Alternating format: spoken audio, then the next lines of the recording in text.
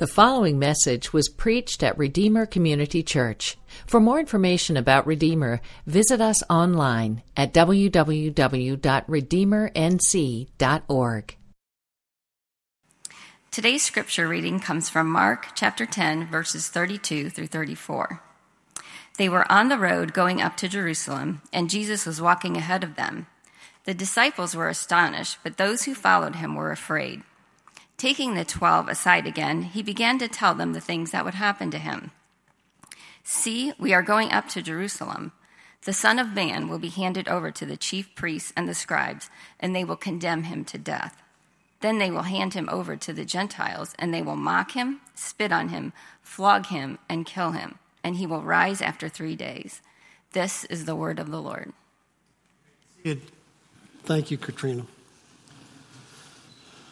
Imagine driving in West Raleigh, if you would, and as you're just tooling down the road, you see the vehicle in front of you is a bus that says North Carolina School for the Blind. That makes you happy. They're out and about on some excursion. That's a good thing. They need that sort of thing. Maybe they're going to a petting zoo or the water park, or probably going to a concert or something like that, enjoy some good music. But lo and behold, to your astonishment, they pull into the North Carolina Museum of Art. And you're thinking, that's peculiar. You weren't going to go to the Museum of Art, but you got to pull in behind that and check that out. What's going to happen there? You see them get off the bus and go into the museum. And there they are, going from painting to painting and sculpture to sculpture, while the tour guide explains every painting and sculpture. Just looking in bewilderment about what's going on here, because something doesn't seem to connect here. On the way out, maybe you hear one of them saying, like, "I really appreciated what Caravaggio does with the light and the shadow." And then you might say, "Listen, I just got to ask this question. I understand you to be challenged in your sight. And what did you mean by describing light and shadow in Caravaggio, Caravaggio, one of my favorite painters?" And they would say, "Oh, actually, I really don't appreciate it. I really didn't understand it because I'm blind." But that's what the guy said. You may not like to go to art museums. Probably some of you think that's boring. And maybe one of the reasons is because you feel like you don't know how to see the paintings or the sculptures. You don't know how to read them or appreciate the beauty or what the artist is trying to say or something like that. It just sort of escapes you. It can do that the same thing with me too. But I do like to look at paintings. I kind of grew up with that in a family like that. And I like to look at brush strokes and how do the painter use color and light and shadow and things like that. And I have appreciation. And I try to figure out what's the author saying. Some paintings, if you have seen them before, they really are bad. And you may have made that judgment, but they're not all bad. Some of them are just like one single monochromatic color and you're supposed to look at that, gaze upon it, and figure out something about yourself. Well, just give up. That's a terrible painting. If you've ever seen a painting by Jackson Pollock before, if you might know who I'm talking about, it does look like he swallowed a box of crayons and then vomited on a canvas. And so there really isn't any meaning to that either. I feel the same way to some degree about music sometimes. I enjoy music like you do, and I listen to music, but having begun to hang around Adam Darnell, Pastor Adam, he hears things at a completely different level than I will ever hear. He can hear every single note that any musician is playing and knows exactly how they did it. He knows when I'm just listening to a rock song with a really good guitarist, he can play that. He can actually play it. He knows exactly what the guy was doing. But so I'm sort of, in a way, my ears are blind to the great appreciation of music. I don't know how you feel about that. Here's the thing. I think that we ought to take what Mark is saying in chapter 10 as he describes disciples on the road with Jesus who have to constantly get their values and priorities readjusted, reevaluated, reprioritized, that he's also speaking to us as followers of Jesus Christ. I think we probably ought to admit there might be a little bit of blindness in us. And I don't want that to happen, and I don't want that to happen to me either. Spiritual blindness is far, far worse than physical blindness. As he goes along the road, he's going to get opposition from Pharisees and religious leaders. They are completely blind, as the gospel writers describe them. But there is blindness even in the disciples, that they've got to learn and they've got to listen and they have to ask God and say, "Lord, I want to see better." So in this chapter, Jesus readjusts values and priorities in this chapter in 4 ways. Number one, he readjusts our idea of God's values, or his ideals in particular, his ideals. Secondly, we see a readjustment about how God looks at neglected and weak people.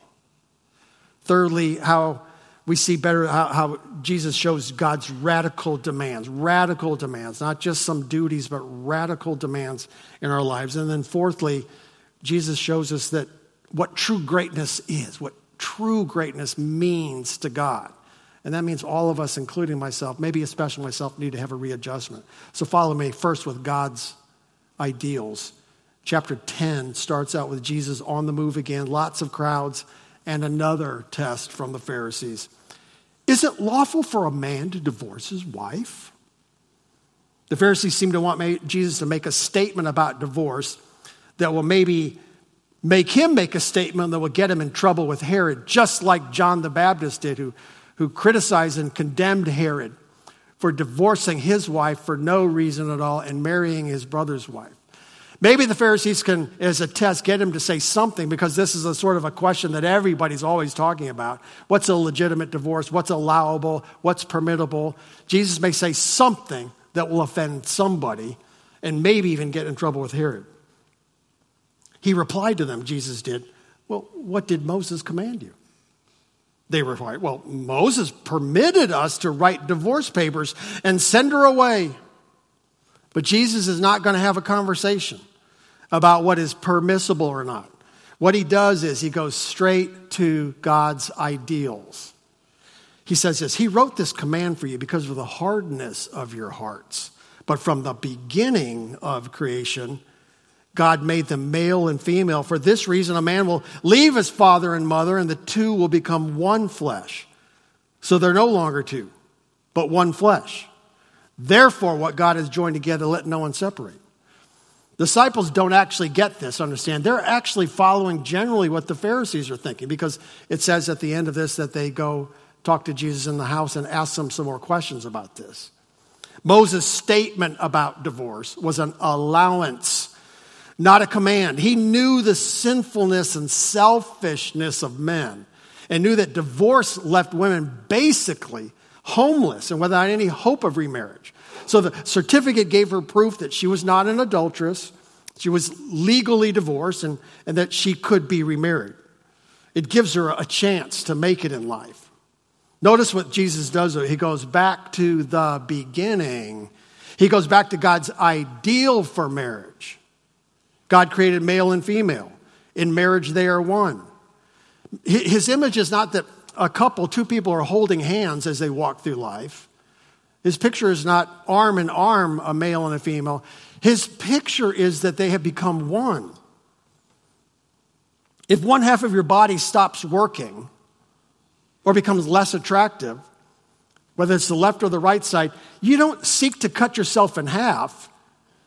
That would be deadly. You don't cut yourself right down the middle. You work hard instead. You work hard to stay together and help both sides of your body cooperate and help the other side. Like most normal people, I'm right-handed. So I do most things with my right hand. But I would in no chance say like, well, because I'm right-handed and I don't use my left hand as much, it's okay if it's cut off. It's not okay at all. We've just been watching a lot of basketball. Can you imagine the psychological condition of somebody who goes up for a jump shot with their right hand and then their left hand says, no, I'm going to block that shot? That's the kind of thing where you get some counseling if the left hand is blocking your shot, right? But so when you're thinking about ending marriage, you should stop finding reasons why you should part company. And really what you ought to do is, I got to figure out how I'm going to cut myself in half and how that's going to work out and be much better. Jesus is not ignorant, you guys, of adultery and abuse and abandonment. He knows about that. He just wants people to think first of God's ideals for marriage. And so often religious people want to ignore God's highest ideals. They want to forget about God's original intentions in his commandments or what he really is meaning. How far can I go and get away with it? What can I be allowed? What are the loopholes in life? What's the least I can do and still find favor with God? Religious people often ask those questions, whether they know it or not. Moses said to Israel in Deuteronomy 8 to bind the commandments on your hand, your forehead, and on the doorposts of your house. Now, he means for us to be ever always mindful of the holiness of God and obeying him. Not to do that literally. Think about what God's ideals are. Not to do that literally. Which is easier, you guys, getting a tattoo of a Bible verse, which I welcome you to do that, or to obey that Bible verse that you got a tattoo of. Which is easier, to obey one of those Bible verses that's stenciled on the walls of your house. As for me and my house, we will serve the Lord. Okay, really? Is that true? It's easier to do things like that rather than do what the verse is actually saying. You guys, a tithe is 10%, right? 10% that you give to God from all that God has given you. That's not God's ideal. And neither is 20 or 30 or 40%. God's ideal is a generous, sacrificial heart that makes sure that the gospel goes out and that no person is neglected in all of those ministries that a church does. It's the parable of the Good Samaritan that really speaks to this, right? Religious people know that they're supposed to love their neighbor like they love themselves. And then they go and ask the question, but who is my neighbor? I need to find out who my neighbor is. When Jesus is trying to tell you, anybody and everybody you come across that needs help is your neighbor. So following Jesus entails seeking God's ideal values, getting to the heart of the matter, getting to God's original intentions. Disciples are a little bit blind there. Secondly, Jesus values neglected people. Well, you know that. We've been going through the whole gospel, and every gospel shows it over and over again, that he goes for neglected people, the outsiders, the marginalized, weak people. Verse 13, people were bringing little children to him in order that he might touch them. But the disciples rebuked them. When Jesus saw it, he was indignant. What makes Jesus indignant? What makes Jesus mad? Can you answer that question? Well, you have one right here. It's regarding children or weak people. He said, let the little children come to me. Don't stop them, because the kingdom of God belongs to such as these. Truly, I tell you, whoever does not receive the kingdom of God like a little child will never enter it. And taking them in his arms, he laid his hands on them and blessed them. Taking them, touching them, blessing them. Is there a better picture of Jesus or a better picture of God in all of the Bible? Now, you guys, every society is always, since the beginning of time, been dividing itself into classes. Every society pays special attention to one category and then tends to ignore some other category. It's relentless. It starts out in the home, right? You may feel that a sibling was more valuable than you are. Were you the favorite child at home?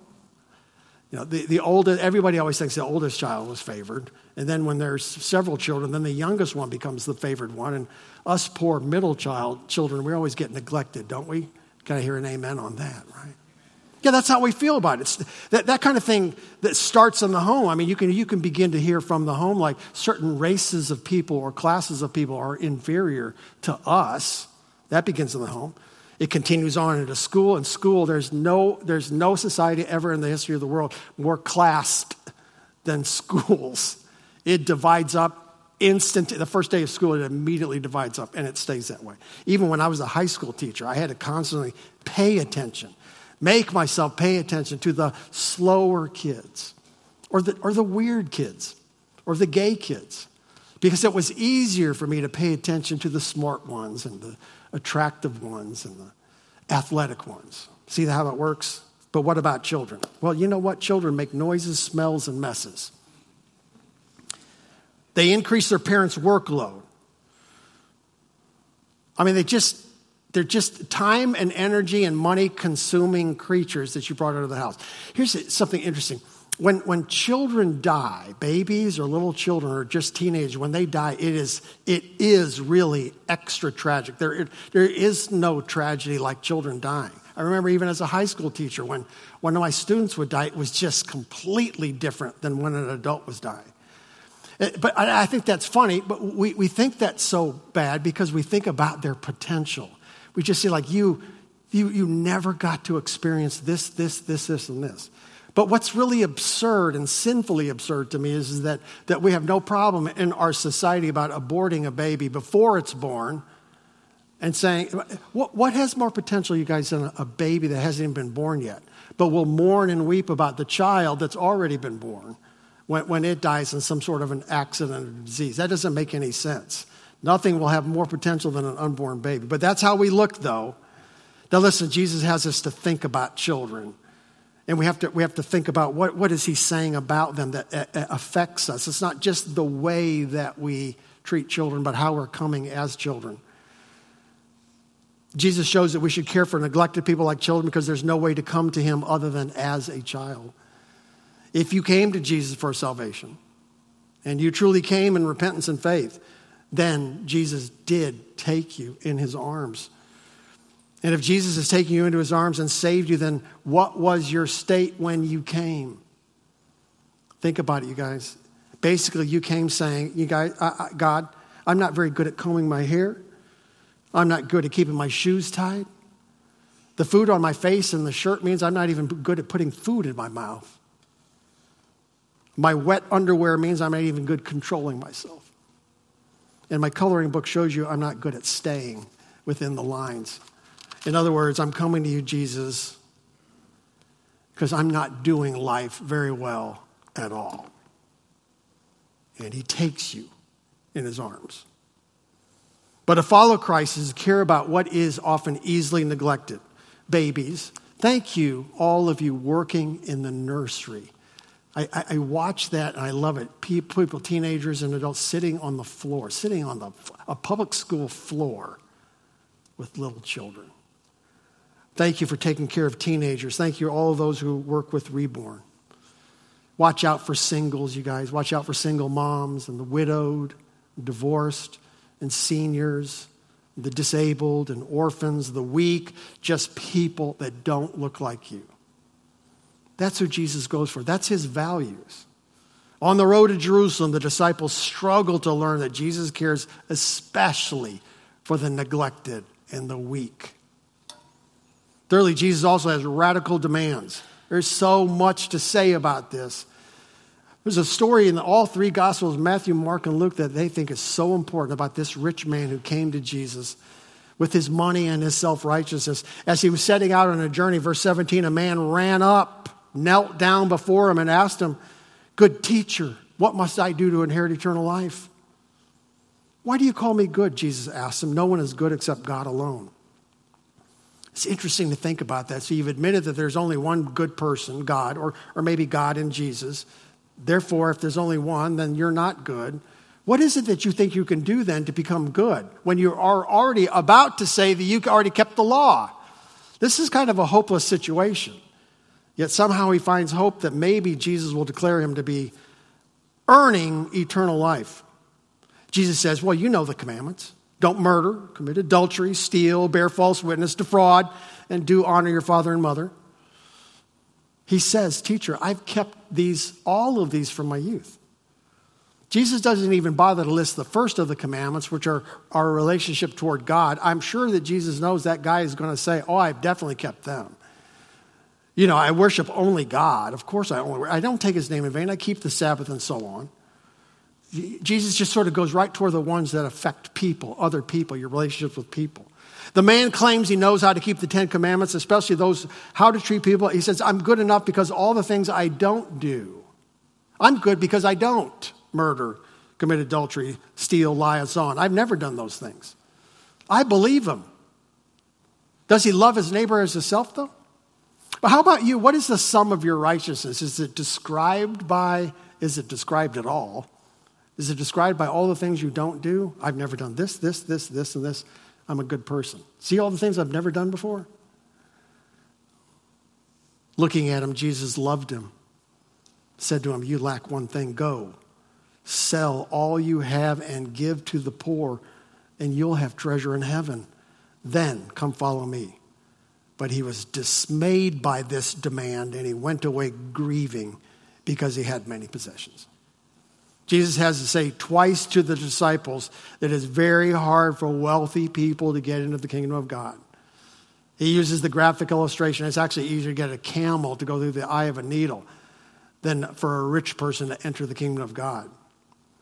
Their arms are just tightly around all their wealth and security and success, right? The disciples are astonished, though. They're blind to this.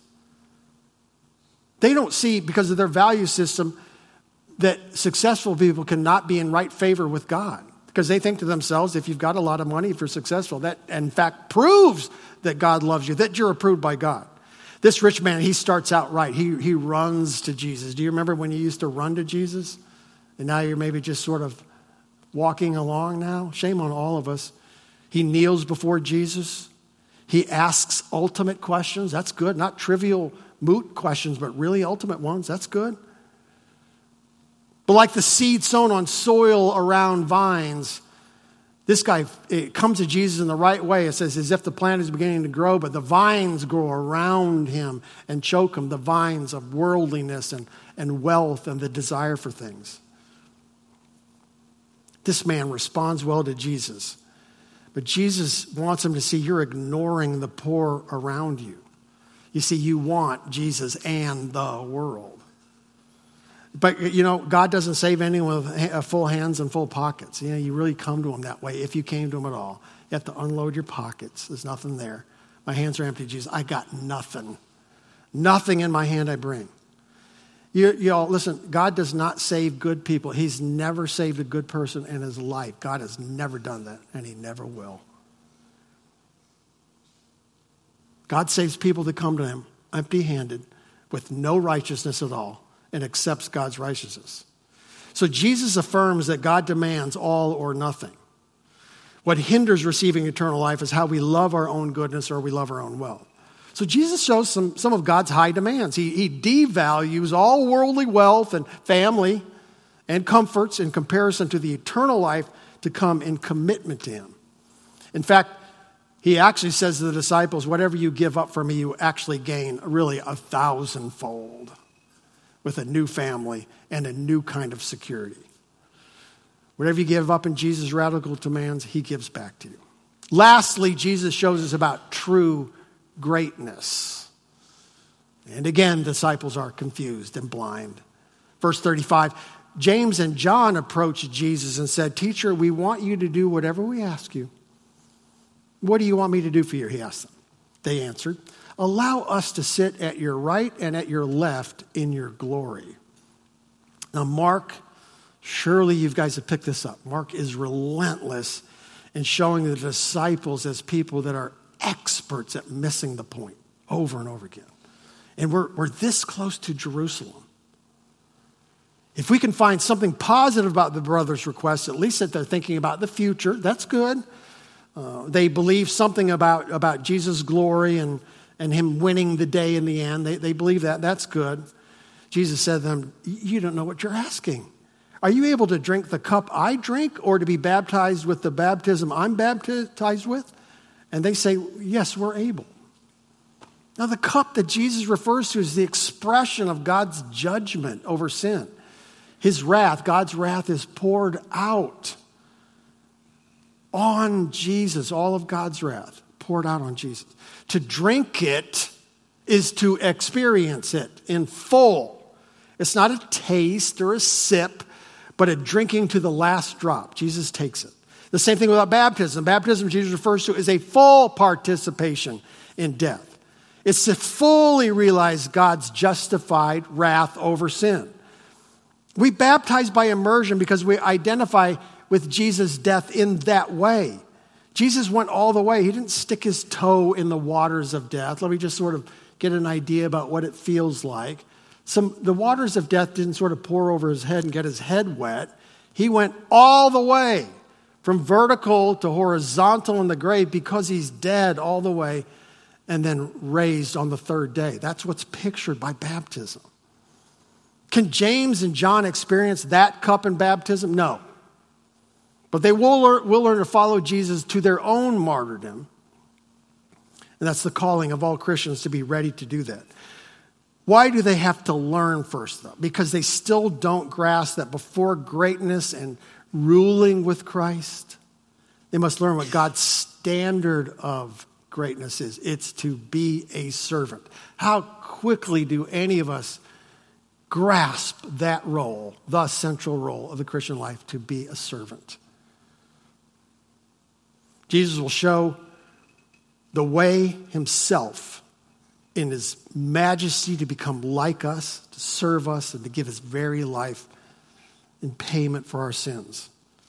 Jesus was indignant that anyone would hinder neglected people like children coming to him. The disciples, the Bible reads here, are indignant with James and John for presuming to be more important than them. Two kinds of people getting angry. One of them is Jesus' righteous anger. You neglect people. And then there's the anger of like, hey, why you guys can't be first? We want to be on the left and on the right hand, and an argument ensues. The truth is, the very first people to be on Jesus' left and right as he entered his glory was not James and John. It was two thieves, one of them repenting. To be a servant, to be the slave of Christ, to be a servant of all, that's God's standard of greatness. Now listen, at the end of the chapter, Mark 10, the last miracle of healing in his gospel occurs just here. It is about blind Bartimaeus being healed and coming to faith in Christ. Jesus is on his way out. He's walking toward Jerusalem, and there is a beggar on the side of the road who apparently has heard of Jesus of Nazareth. He can feel, laying on the road, he can feel the vibrations of large people coming down the road. He begins to hear the chatter of the crowd, and begins to hear Jesus' name back and forth. And he says, I know this person. I've heard of this person. He'll heal me if I come to him. And so he begins to cry out, Jesus, Son of David, have mercy on me. When he's told to shut up, which is what we do to the weaker, lesser people. Just shut up, please. He cries even louder. Jesus, Son of David, have mercy on me. And Jesus stopped and said, call him. Jesus stopped on the way to his mission, on the way to his death. He still has time for neglected nobodies like Bartimaeus. What do you want me to do for you? This is a great question in evangelism too, by the way. You could do this when you're talking to people that you know a little bit, and you know that maybe they don't believe that Jesus is the Son of God.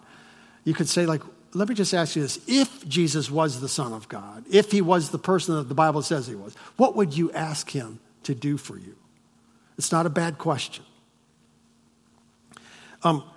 Bartimaeus says, I want to see.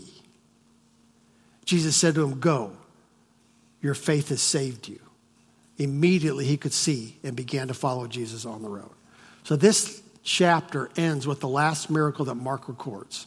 It's the healing of a blind man, and I think it must be intentional that he put it just here and that it was the healing of a blind person. I think Mark is speaking to all who would follow Christ, where we have to answer the question, am I blind? Do I have blind spots? Do I have cataracts? Am I having trouble really seeing Jesus' values? The religious leaders around Jesus are blind to who Jesus is because they're blind to their own sinfulness. They're blind to their own blindness. How do you tell a person who was born blind that they are blind? How do you tell somebody who's never seen anything, hey, I want you to know something, you've never seen anything? What are you talking about? I don't even know what you're talking about. Some people will stay blind because they will not hear the message that there is something. They won't believe that there is something out there that is beyond them. The disciples who claim to be following Jesus are blind to almost every value Jesus places on people.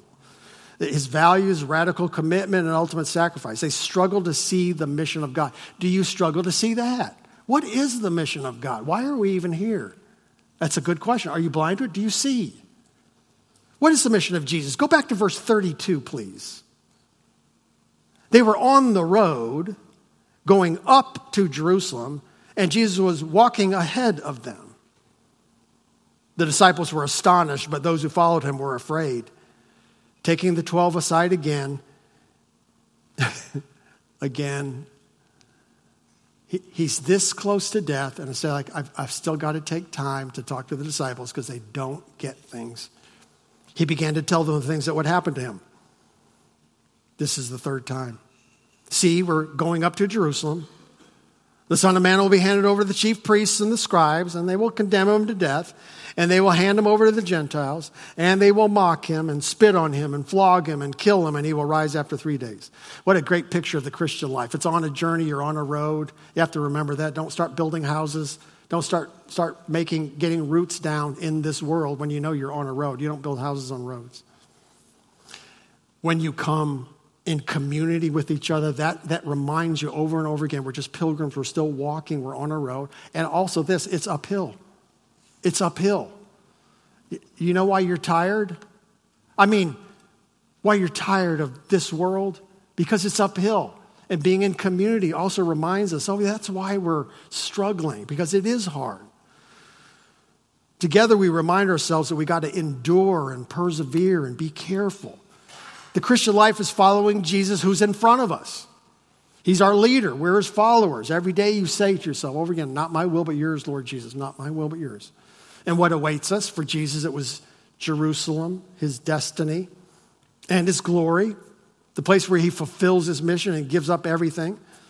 Jerusalem can represent everything we must be willing to get up to follow Jesus. But Jerusalem also represents a place of Jesus' victory and glory, like I said. He conquered death. Jerusalem is also our future. It's our destination. It is also our glory. We may die in Jerusalem, but when we get to Jerusalem, after that, there is glory and there is blessing and there is everything that God is going to give us. That's why John will later in the book of Revelation talk about the new Jerusalem coming down, where the new Jerusalem really is both our Lord Jesus and our destination, our inheritance. But along the road, there's a lot to learn. There's a lot to reevaluate. There's much blindness to be healed from. There are many things we need to see. I am still struggling. I'm kind of old now. I've been reading the Bible actually for quite a while. I really have. And I am still blind to things. I'm struggling with all of these things. I know it. On the road with Jesus, you've got to change priorities. You've got to have a different value system. We have to adopt God's ideals rather than human interpretations of righteousness. For instance, we should broaden our scope of grace to others. The word itself should be seen for what its intention is, what its ideal is, not where it could be like grace to them, but not to them. It should broaden. Do things out of love and gratitude, not just duty. We have to care about God's neglected. More and more, the weak and the helpless, the abused and ignored, the messy and the unattractive. All the hard cases. Hard cases. Invite them. Go toward them, not away from them. Talk to them. Touch them. We have to accept God's demands. It is all or nothing. Every single day in your life, there's an idol pops up. It's amazing how that guy just pops up all the time. You got to demolish it. You cannot love God and money. Today, ask yourself, not if, but how much you love your wealth. Whatever is an idol or could become an idol must be demolished. Jesus cannot be one of the clubs that you guys belong to. Sunday can't be a hobby. This has got to be our life. This is hard. And we have to raise ourselves to God's standard of greatness, to be the lowest around here, to be the servant of all. That's hard. The world has a completely different standard of greatness, but we must always say, I must be last. I must be last. So in every one of these, Jesus leads the way. He's the perfect example, and we must follow on this road to Jerusalem. Let's pray. Oh, Father, thank you for the words of our Lord Jesus, how he interrupts our value system, our priorities, and in fact, Lord, showing us there's a lot of blindness in our lives. As I consider myself and I consider my dear church, I pray for your help that we would see where we are blind this week and readjust our lives and our values. I pray that, Father, for that grace. Continue to accept our worship today. But for those that might have been here with us who are blind to the reality of the Lord Jesus, of who he is, of his death on the cross, his resurrection for our sins, maybe they need to see the self-righteous blindness or the blindness of their love of wealth. Pray that you bring conviction, repentance, and faith and save them today.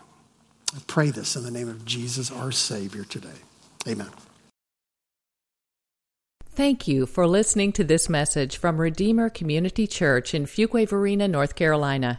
Feel free to make copies of this message to give to others, but please do not charge for those copies or alter the content in any way without permission. For more sermons, we invite you to visit us online at redeemernc.org.